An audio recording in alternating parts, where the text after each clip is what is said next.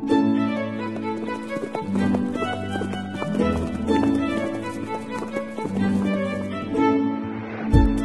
listening to Nick Luck Daily. This edition is brought to you by FitzDares, by the Racehorse Owners Association, and by the Breeders' Cup.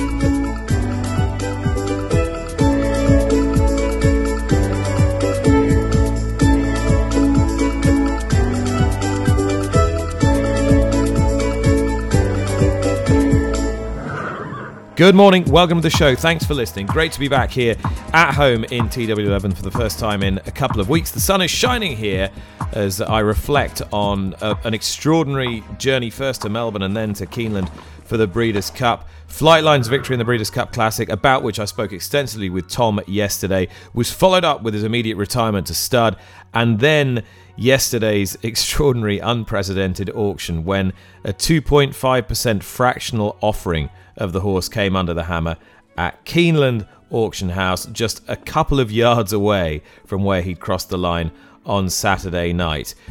Just how did it all unfold? Well, in a minute I'll be getting comment on this from the Racing Post's Jonathan Harding, who was researching the story yesterday.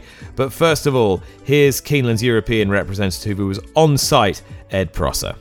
Well, Nick, I've been involved with Keeneland, I think, for 10 years, and I don't ever remember seeing the sale ring packed like it was.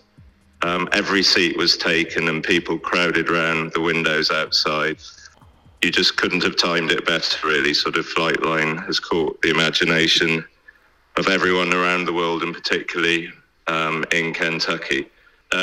His trophy from winning the Classic was on the rostrum with his garland. And, video of his races was played, and it was just quite an extraordinary moment, as you say. I'd imagine pretty stirring. Now, tell me about the nuts and bolts of the bidding and who it was coming down to in the closing stages. You couldn't just turn up and bid, probably quite understandably.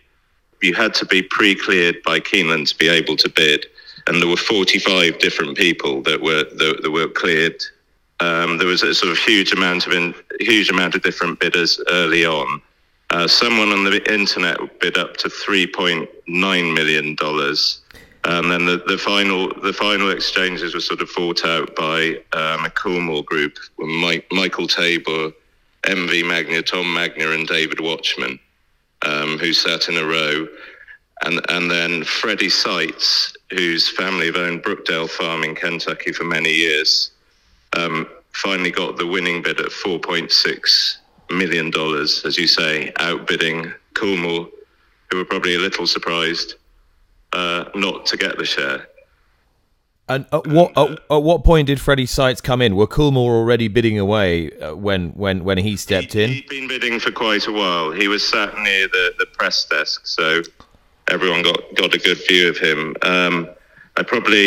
He was certainly bidding from about 3 million onwards, and I think there were an awful lot of people that probably had come with a budget way over what a lot of people expected, and were fairly confident of getting the share and didn't get it in the end. Yes, so it was pretty extraordinary, the whole thing. Yes, certainly around the grounds last week, even on the basis that we all thought or knew that Flightline would win and win by a long way, we were sort of thinking. Well, I remember Mike Rapoli, when I interviewed him the other day, was starting at a couple of million to value him at around about 100 million, and maybe work upwards from there, and maybe build in another million on top of that for sort of cachet or boast value, if you like. But 4.6 is a serious investment, whichever way you're looking at it. It is, and it's been slightly ever since it was announced it was going to be sold the share. It's been one of those great talking points, as you say. A lot of people asked you when you were over what it was going to make, and obviously it didn't go down in value after Saturday, and everyone had a different idea, and I know even when she was in there, I was standing with people trying to do some side bets, and I think no one remotely thought it would make that much, but I think it is obviously probably above what 2.5% of Flightline will turn out to be worth, but but it's probably the only opportunity most people would get to take a share in him. So, and it's market forces really. It's what someone is willing to pay. So I don't think many would have predicted it. Ed Prosser there, European representative for Keeneland. Jonathan Harding is a writer on the Racing Post, a double nominee for this year's Horse Race Writers and Photographers Awards, and is with me today. Jonathan, can a horse be worth $184 million? Just to put it into context, that's, as one Twitter observer posted yesterday, more than the latest Boeing 787 Dreamliner.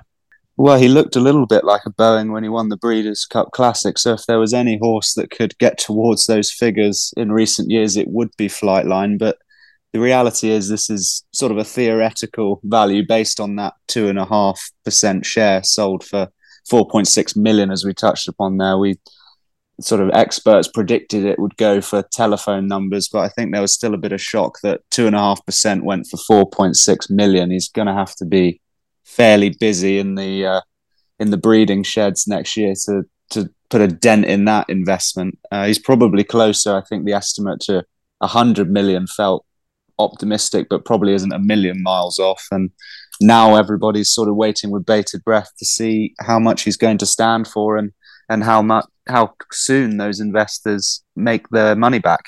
And isn't that the key question, that the effect that this has as a putative value on the horse as to what his stud fee is going to be? Because people were suggesting $125,000, $150,000, $175,000. Now, if you've got a theoretical value of 184 million, you are then somewhat at liberty to say, well, there you go. A marketplace has told you what the horse is worth. Stud fee must be higher. Maybe 250, something in that region.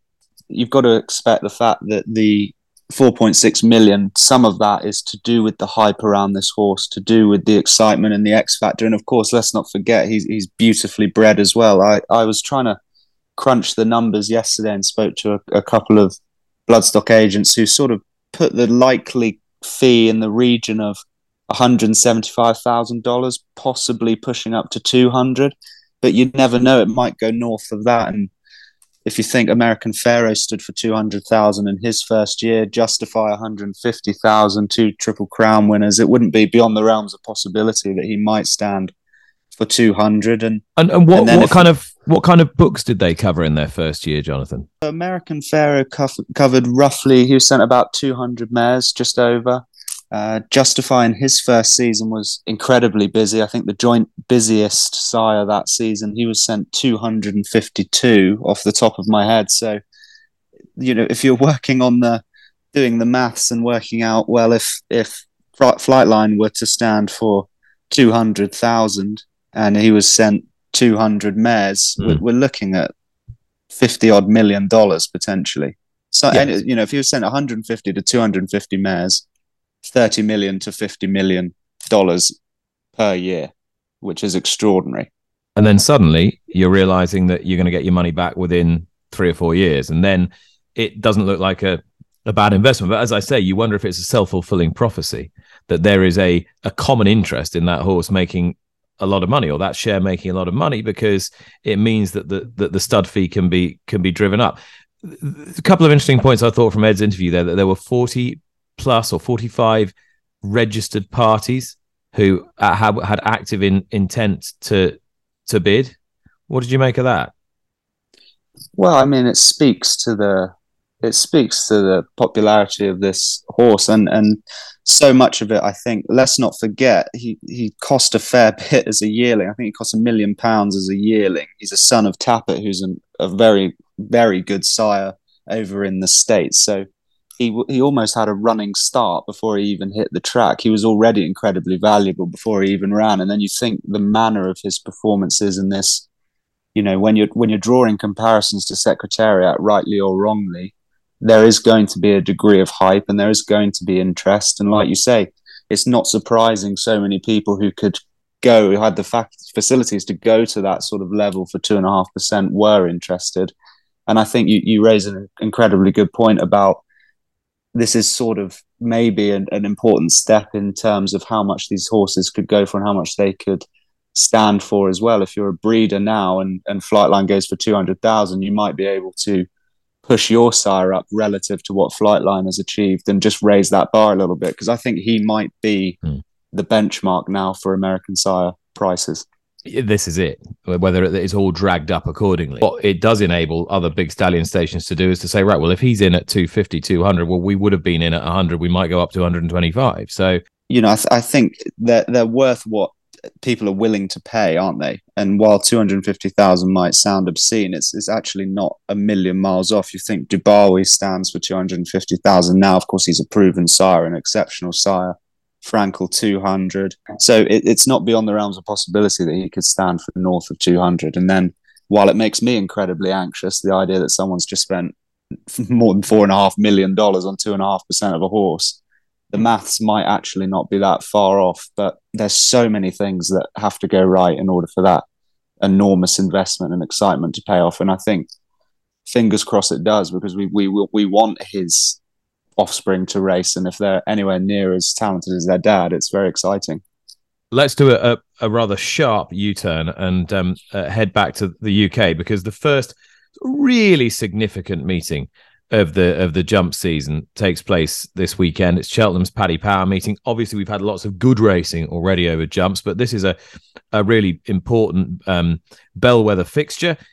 We'll keep keeping an eye on the weather as well leading up to the event, because it's quite damp in the UK at the moment. One horse who has excelled at Cheltenham on numerous occasions before, and the Paddy Power Gold Cup wouldn't be the Paddy Power Gold Cup without him, is the swashbuckling front runner Cool Cody, trained in Wales by Evan Williams. I put in a call to Evan this morning to ask him whether his recent pipe opener over hurdles had brought the horse forward ahead of Saturday.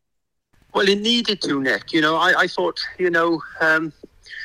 we had plenty of room for improvement there. But look, we were always going to try and get to this meeting, and fingers crossed that'll happen.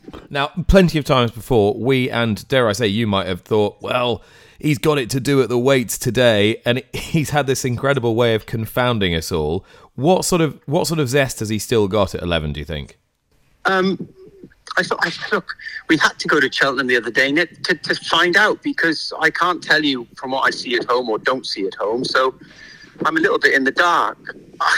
Look, he seems well, he seems happy. I can't tell you any more than that. For some reason, when he gets to Cheltenham, he changes, so I don't know. And has that been the case ever since you first took him to Cheltenham? That he's always just been a completely different animal as soon as he sees the place and as soon as he hits that chase course? Well, it's strange that because that's the facts, I mean, it's strange. I mean, the track shouldn't suit him. He dives off to the right and tries to go through fences, under them, sideways, over them. I mean, he's got his own old way about doing it, but the old place suits him. I just suppose it's the old say, horses for courses, and I suppose there's never a truer saying, really, is there? But it's obviously something to do with the place rather than the actual configuration of the course, isn't it? That he's obviously just gets kind of somehow lit up by it. Probably, Nick. I mean, yes, that's the way it seems, and I mean, I know he's an old boy and he shouldn't get revved up by these things, but it does seem to light his fuse somewhat. But you go there in hope more than expectation. But what an amazing horse he's been there. Well, Nick, I think when you have a horse that's done what he has done around, the home of jump racing, one of those handicaps, then if he was a Grade 1 horse, it would almost be sort of lost amongst the greats, as it were. But because he's done it in handicaps, I suppose he's got his own place in working man's folklore type of thing, because those handicaps are notoriously difficult to win one, but to win as many as he has done just goes to show that it's a strange old job at times. Now, Evan, you've got a runner potentially in the Greatwood Hurdle, a mare called Current Mood, who's got a bit of Cheltenham form. She ran quite well. It caught my eye, at least, on her comeback at Foss Lass. Are you minded to run her this weekend? Were you happy with that comeback run? A big, strong mare, lovely mare. She's as you can imagine, she's a chestnut mare, and then she wouldn't be this most straightforward. But I thought her running Foss Lass promised plenty, and I'm not against looking at a good handicap. She'd need rain though, Nick. She would have to have cut in the ground, really, you know. But I thought some of her form, if you take it literally, some of her Cheltenham novice form, I do think that there's a day in her in a race of sensible value. And obviously some of that really good novice form behind Blazing Carl was over 2.5-3 miles. Obviously Great Woods at 2. Do you think she's got the pace for that? Probably not as on good ground, but I put her in because I do think that a very strong run 2-mile handicap hurdle will bring out her stamina at the end of the race, and I could see her taking a good handicap hurdle over 2 mile, provided there was cut in the ground. You know, she'd need them to go exceptionally hard in soft ground to be seen at her best. Evan Williams there. Interesting thoughts on a couple of potential runners Saturday and Sunday at Cheltenham. But all eyes will be focused on another horse trained in Wales and in Welsh ownership as well, Jonathan. Just tell us why. Tell us the name of the horse and tell us why. Yeah, so the name of the horse is Stolen Silver for up-and-coming trainer Sam Thomas and owner Di Walters, who, of course, were involved in a helicopter accident last week. Sam Thomas is obviously a bit shaken up by that. He wasn't on the racecourse to watch his Al Dancer, his and Di Walters' Al Dancer win at the weekend, and nor was Di Walters, who sadly was moved to intensive care last week. So wishing him all the very best and a speedy recovery. It would be an incredibly poignant win if Stolen Silver were to take the Paddy Power Gold Cup and a continuation of what has been a very good season on the track for Sam Thomas. Is there a horse in the race that catches your eye for other reasons? I'm very interested in Jamie Snowden's horse, and I'm going to say GA Law rather Galaw. I believe GA Law is the pronunciation of that. I'm sure I'll be corrected very swiftly.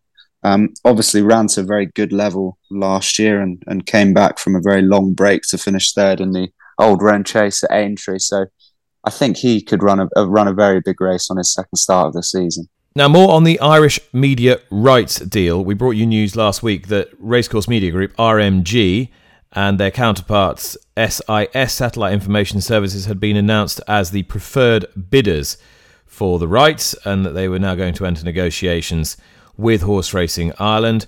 There was a meeting yesterday between the Irish Tracks and the governing body, HRI, where it has been reported there would be some contentious matters discussed, and there may yet be further ramifications here. I should always preface any discussion with this by saying that I do a lot of work for Racing TV, whose parent company is Racecourse Media Group, and we have covered a lot of Irish racing under that contract so far. Jonathan, what was reported yesterday in a very interesting article? So this was a meeting between the HRI Media Rights Panel and Racecourse officials on Monday, discussing the sort of new 5-year media rights deal that's due to start in 2024. We know RMG were the preferred bidder, but the article suggested a few representatives from racecourses aren't particularly happy about the fact that they weren't privy to the details of the other bids from sort of Sky Sports and the like, and it relates really around a lack of transparency on that front. In terms of the money, there doesn't seem to be too much sort of dispute or debate. The suggestion is that the figures are good. It's just how they will be distributed between HRI, which takes 16% of media rights income, and the racecourses. And equally, the important thing to come out from this meeting and this article is the suggestion that some of the tracks, those not owned by HRI, and some of the smaller tracks may potentially split from that deal and try and broker their own agreements in sort of, not in protest, but just to get sort of favourable terms for them, which would be a big step. And very interesting situation evolving. Now, the biggest shareholder in RMG, Racecourse Media Group, is the Jockey Club and their group of racecourses. And it was announced yesterday by Lucy Elder in the Horse and Hound that the contract to run Blenheim Horse Trials had been ended by the Jockey Club. It was an unusual agreement between a racecourse group and another sporting entity that one would manage the other. They had a 5-year contract, and the Jockey Club has exercised its break clause after 2 years, citing the current economic crisis. Ian Renton, who is the Jockey Club director of the Western region, said the following: we have made the difficult decision to end our contract with the Blenheim Palace International Horse Trials. The current economic climate is unfortunately going to have an impact on us all. We're proud to have led the way in eventing in Britain as we emerge from the pandemic, but we now feel the time is right to concentrate on our core mission of acting for the long-term benefit of British horse racing, with our profits being reinvested into that sport. Going forward, the Jockey Club will continue to work with the wider equestrian world. With Aintree International Equestrian Centre, we're able to offer a world-class facility. Clearly, prioritising racing has got to be the Jockey Club's key mission. But is there any part of that citation of the economic climate that should nonetheless worry us, and given what might be going through the minds of senior executives in the sport at the moment, Jonathan? Look, I think racing should naturally be worried by that. With sport doesn't exist in a vacuum, and racing, like all other sports and all other leisure pursuits, is going to be affected by the ongoing cost of living crisis. And it's not a surprise that while people up and down the country tighten their purse strings, the Jockey Club is having to do the same. And it says here in the quote, it's sort of focusing on its core mission of acting for the long-term benefit of British horse racing. So this is sort of the first thing to go, perhaps logically the first sort of thing that it's cutting back on. But I think that the picture at the Jockey Club is a little bit worrying. We know attendances generally, and we've been tracking this sort of monthly in the paper. Attendances generally have struggled in Britain throughout the summer. There was a hope that it might slightly upturn with the return of the jumps. Still waiting on those figures, but Cheltenham wasn't really packed to the rafters for its opening meeting. And look, Jockey Club is going to be affected in the way all racecourse groups and all of racing is by this crisis. So it's one that is sort of a watching brief, I think, to see whether there are any other cost-cutting measures across its tracks. But yeah, the attendances aren't going to help it. So it's Tuesday, and it is the day where we go around the bloodstock world with our friends at Weatherby's, the Stallion Book, their Global Stallion app, and of course those lovingly prepared pedigree pages. And yes, step forward Trevor Stewart's family of Cassandra Go, because it has produced yet another Group 1 horse, a Grade 1 horse in the shape of Victoria Road, winner of the Breeders' Cup Juvenile Turf for Ryan Moore and Aidan O'Brien. From Little Acorns, I suppose, Cassandra Go borders a foal in the mid-90s, and she has produced a mini dynasty of top-class animals that has become breed-shaping. Victoria Road himself, a son of her daughter Tickle Pink, and he's by Saxon Warrior. Trevor Stewart joins me now. Trevor, first of all, let's just reflect on Friday and for you what this meant and how special it was. Friday was absolutely amazing. Obviously, to have my first runner in the Breeders' Cup was amazing. And to think that actually he won, as you said, with a superb ride by Ryan. He came through a gap, which I thought he wasn't going to come to, and I nearly hit the television in rage because I thought they were going to come in on top of him. And he went right through and won obviously, Shay Cozily at the end. But, just fantastic ride and fantastic experience. And I mentioned that this was the latest in a line of extraordinary moments over the last sort of 2.5 decades.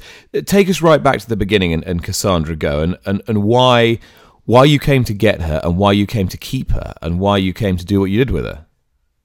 Well, I decided, it was in 1996 that, or 97, I can't quite remember, that I'd like to buy a really nice foal, and I asked Joss Collins to find the nicest foal that he could find, filly foal. I wasn't there myself. He gave me a short list, and I decided that she was grey, and I thought there was a lot of, I've always loved grey ponies before that, and I thought, right, I'll go with the nicest grey. So on the telephone with Joss, we bought her, and that was just the start of a wonderful story. Then she was prepared for the sales by James Egan for the following year, went to the sales, and I suddenly got a rush of blood and bought her back. I can say within 1 minute of buying her back, I didn't know why I had done it, but it worked out, a wonderful story thereafter. So you fully intended to sell her? And fully intended to sell her, and I just got a rush of blood at the time, and just afterwards, when the girl was approaching me to sign the docket, I thought, what the hell have I done?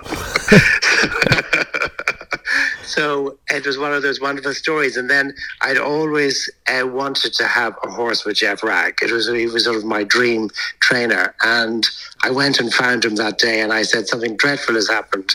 I bought a horse back. My wife isn't very happy with me. Would you please train her? And a wonderful story after that happened.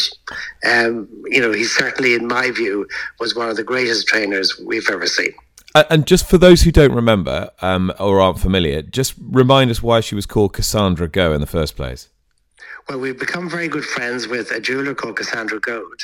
And just in the kitchen one day with my wife, we were trying to go through names, and she suddenly said, why can't we call her Cassandra Go? And so that was the real reason why. And the jeweler became more and more famous off the back of her. Absolutely, yes. So certainly she's been a wonderful friend as well. So it's a lovely story. She was a terrific racehorse herself. When you came to breeding from her, how and why did you take the decisions that you did initially? What guided you? Good question. Well, at the time, obviously, we decided we'd keep her. We weren't going to sell her. We got many offers, and Green Desert was one of the leading sires at the time. And we just thought, why not go to him? So we went to him, and we got a lovely filly called Never Let Me Go, who we raced, who was a reasonably decent filly. And thereafter, we went to Green Desert again, and so we went down the line, and obviously then the best one that came along was Tiana and Halfway to Heaven. And Halfway to Heaven herself, I remember being there when she won the Nassau Stakes at Goodwood. Very, very tough filly by Pivotal, and then she was the beneficiary of the wonderful Pivotal Galileo crosses that started to blossom and materialise, and Magical was the most magical result of all, but not the only one. No, she had Rhododendron, Magical, and two superb fillies. And obviously, Rhododendron now has bred Augusta Rodin by Deep Impact, so it looks very exciting for next year. And so I really was so lucky that Coolmore bought into her fillies, because obviously then she went to all the top sires, and obviously Aidan then training the offspring has made a very big difference to the family. So I think everybody's keeping up with the way this dynasty is going here. But it's interesting that you've had two branches of Cassandra Go's family, both clicking really well with that Deep Impact sire line. So as you mentioned, Auguste Rodin by Deep Impact himself, and of course your homebred Victoria rode the other day by Deep Impact's son Saxon Warrior. Was this really your hunch, Trevor? I read that it probably was. It was a hunch. I mean, for instance, Tickle Pink had been to Dark Angel. She'd been to Shamardal. She'd been to Frankel and Glen Eagle. So I sort of, in a way, feel I had thrown, everything at her. They had been good without being top level. So I thought, well, Deep Impact was an incredible sire in Japan. And I thought, well, why not try a total new line and see if that works. So I would send her to Deep Impact. I also sent Cassandra Go to Saxon Warrior, and I also sent Cassandra Go to Saxon Warrior. So it'll be interesting to see. She's got the 2-year-old called Change Things. He hasn't run this year, but I think he looks above average for next year. And where is he now? He's with Paddy Toomey. So we nearly got him to the race course, but he decided at the last minute that no, we just leave him and prepare him for hopefully a very exciting year next year. It strikes me that all the way along, there have been times when you could have taken money and you didn't. You could have got out of a horse when you didn't. You could have done all sorts of things, but there's something that has kind of pulled you and drawn you back in to sort of a whole investment in this line. Why is that? I think Cassandra Go changed my whole life within the racing industry, and it's a total love all the way through. I love racing horses, and just that whole satisfaction in the family continuing and I keep calling it my family, which is a bit ridiculous, but I do. And it's just a wonderful feeling of achievement. Really, a lot of it I put down to luck.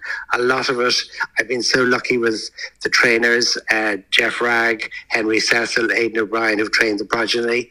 I've been so lucky with a very good friend, James Handley, where I keep my main mares in Ballyhimmacan, and the staff there and the way they've been brought, all the stock have been brought along, and put all those together, and it just gives great satisfaction and pride.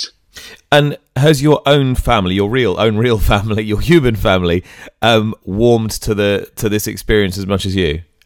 Oh, totally. I have 4 children. 2 of my eldest sons are very interested. In fact, they're maybe too interested. I'm trying to control them a little in investing themselves. And it's really changed us totally, in that horses have become a big part of our everyday life, talking about what's happening, who's been covered, what's coming along. And it's a great excitement, and it's been a great thrill. It's a wonderful hobby when it goes well. And of course, it went well as I returned to where I began on Friday night. The clue's in the title, really. It is called the Breeders' Cup. For a breeder of a racehorse to be on that international stage, was that something a little different to what you'd felt before? I think definitely, because, it is the end of a long season. It is bringing together the Europeans and the Americans. And, it isn't easy for the Europeans going there at the end, as I say, at the end of a long season, tracks that are very different from our tracks. And I think to win there is something very different than winning on home turf. So, yes, it's just an amazing feeling. And for all the texts and calls I've had, it's, just a fantastic feeling. Trevor Stewart there, the breeder of Victoria Road, and what a dynasty he founded off the back of his terrific mare, Cassandra Go. And can't wait to see that Deep Impact colt come out as well. Now, it is not long until this year's Racehorse Owners Association Awards. They'll take place on Thursday, the 8th of December. I will be back hosting the event this year. And one of the sponsors of this year's event is the Tote, who've lent their support to it pretty wholeheartedly in recent times. It gives me a very good excuse, not that I needed it, to check in with the Group Chief Executive of the UK Tote, Alex Frost. I'll be hearing a little bit more about his home breeding exploits in a few moments' time, because we've got a very interesting runner at Cheltenham at the weekend. But first of all, Alex, why have you decided to get stuck in and lend your support to the ROA Awards again? As an organisation that's endeavouring to put as much money as possible into prize money, we've had a partnership with the benefactors of prize money, the Racehorse Owners Association, and we're delighted to be supporting once again in December. And from a Tote perspective, Alex, where has the organisation come in 2022? Where's the progress been made? Yeah, no, I think everyone's probably getting quite bored of me ranting on about Whirlpool and all the team here, but I think the racecourses now, those that are partnering us here in Whirlpool are really seeing the benefits of it. Whirlpool was up, the contributions up 44% this year on a very strong year last year. So that's really starting to feed through now. I think York was a great conclusion. That's possibly the day when I think we all really realised when William Darby stood up and showed off the prize money that York had for the Whirlpool days, which was up to 4.6 million. As a small owner, an ROA member, it was great to see horses rated in the 70s running for that minimum prize of 100 grand a race. I thought that was a great testament to what Whirlpool's taken us to. So to what extent is Whirlpool responsible for that? I mean, how much extra prize money can it generate for owners? Well, just sticking with York and all the other racecourses have been fantastic, but William was very clear to point out that 100% of the media rights money was going straight into prize money. But as I say, seeing that money come in that demonstrably, I don't think there's anywhere in the world where you see horses rated in the high 70s running for 100,000 outside sales races. I thought that was a real moment. And as the Hong Kong Jockey Club and all those involved in Whirlpool keep reminding us, we feel strongly we're only in the very first stages of the development and the rollout of Whirlpool. There's just 17 days we've had in the UK so far, but God willing, there's plenty more to come, and there is plenty more revenue behind that to come. So do you think there'll be more UK Whirlpool days in 2023? That really is a decision for the Hong Kong government. The process is that the Hong Kong Jock Club put their proposals forward. I think on the basis we've got 17 of the 22 global Whirlpool days, we're doing pretty well as it is. I think it's just a question now of backing the concept, growing where we are, whether it be through new bet types, adding new countries, and there's plenty of progress there. Then we can, benefit from that immediately. But yes, absolutely, we hope for more days as we go forward. But the process is underway, and we'll know more on the future days at the beginning of next year. So you, or the UK Tote, is now the co-chair of the World Tote Association. What does that mean?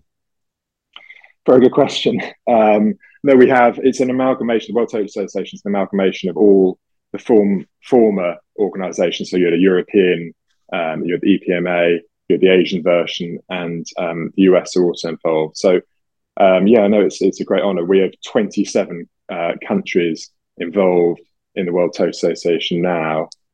We were on the board, very privileged to be on the board previously, but we're now chairing it for the next 2 years, which clearly is a great opportunity to bring everybody together, work on further integration, and explore how we can get more money and volumes into the pools and see the sport benefit accordingly. It's a fantastic opportunity, and we're very honoured to be in the seat. Yes, so it sounds like your influence should grow in that case. Yeah, absolutely, but I think all countries have come together with the expressed intent of working together. I think you've gone from an environment only just recently, talking about 4 or 5 years ago, where totes were very insular, racial jurisdictions were very insular. I think now they look at the advent of internet betting and just how transient it is to have a bet anywhere in the world, and that's afforded sort of revenue streams going here, there, and everywhere. So the control, if you like, that they had on their own flow has gone, and that's why I think working with partners to allow people to have bets like Hong Kong have done on international markets gives that legal market real strength and liquidity, and then with us working on all the pricing points, makes a very, very viable proposition. And we would strongly encourage people to give it a go and to get behind the tote. And that clearly will enable more of these days and more of these revenue streams to come through. Now, you as an owner breeder yourself have got Queen's Gamble engaged at Cheltenham at the weekend on Saturday when she won on her bumper debut there last year. She went into everybody's notebooks as a horse to follow. Is she going to run? How's she getting on? Yeah, no, she's fantastic. She's a great character. I don't know if you've seen her dancing in the mornings, but she's pretty freaky in terms of her charm and characteristics. She's in great form. I think Oliver doesn't do much with her at home. The idea is to keep her happy and fresh. She's only 4, so hopefully very formative stages. Yeah, she goes there, but half of Ireland has spotted the race as well. So, and I think Nicky Henderson's got his very smart Lucia running. So yeah, it should be a fantastic race. I think the top of the ground will suit her, but we'd love to see Oliver have a good week and set us up for Saturday. And she's a 3rd generation homebred, right? So you've been involved with the family for 20 odd years. Yeah, my dad and John Inverdale and a team had a mare called Gambling Spirit with Henry Candy. She broke down on the gallops right in front of us, and Henry persuaded me to take her on as a broodmare with my mother-in-law, who's sadly no longer with us. But we went down to Coolmore and very persuaded by the looks of Hawkwing, who then produced Gambling Girl. Hawkwing sadly didn't make it as a stallion, as we all know. And then this is Gambling Girl's first offspring. But Gambling Girl, after many bumps in the road, gave us tremendous pleasure, winning 7 races for Jessie Harrington, including that very competitive Grade 3 novice hurdle at Down Royal from last weekend. She was very, very smart. So this is her first offspring by Getaway. Expectations were extremely low, but no, so far she's surpassed them all, and everything from here is a massive bonus. My thanks to Alex Frost there. Right, the TRC rankings have just dropped, and what a significant week it is. A dynamic week off the back of Melbourne Cup Carnival and the Breeders' Cup. And here we go. Let's give you a top 20. At 20, he's still in there. He defended his Champion Stakes title with great honour under Jamie Carr. Zaki rounded off the Melbourne Cup Carnival at Flemington in style. He's at number 20.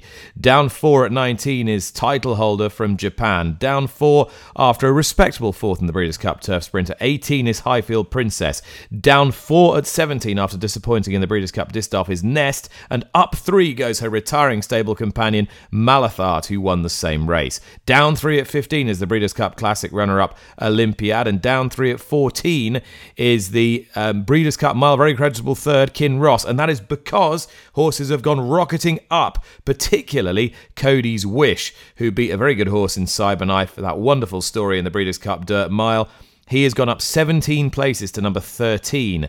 Jackie's Warrior, he couldn't get it done in the Breeders' Cup again. He is down 3 places at 12, but up 11 places at 11, and he finishes ahead of all the other Godolphin 3-year-olds this year.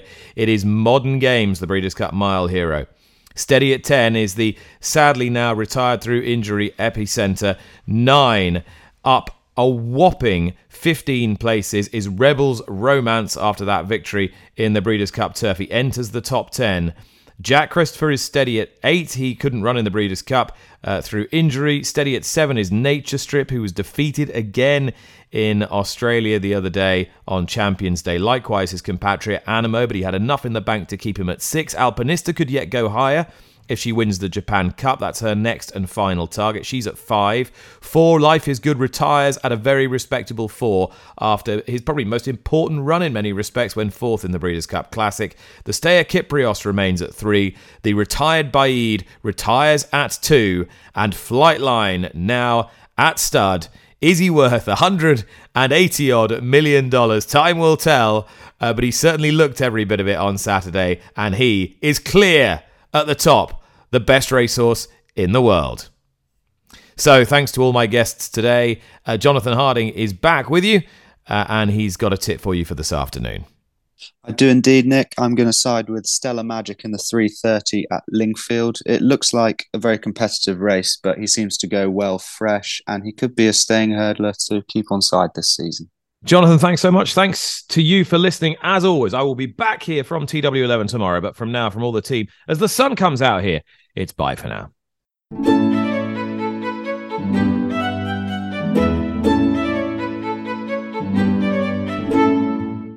You've been listening to Nick Luck Daily, brought to you in association with FitzDares, the Racehorse Owners Association, and Thoroughbred Racing Commentary.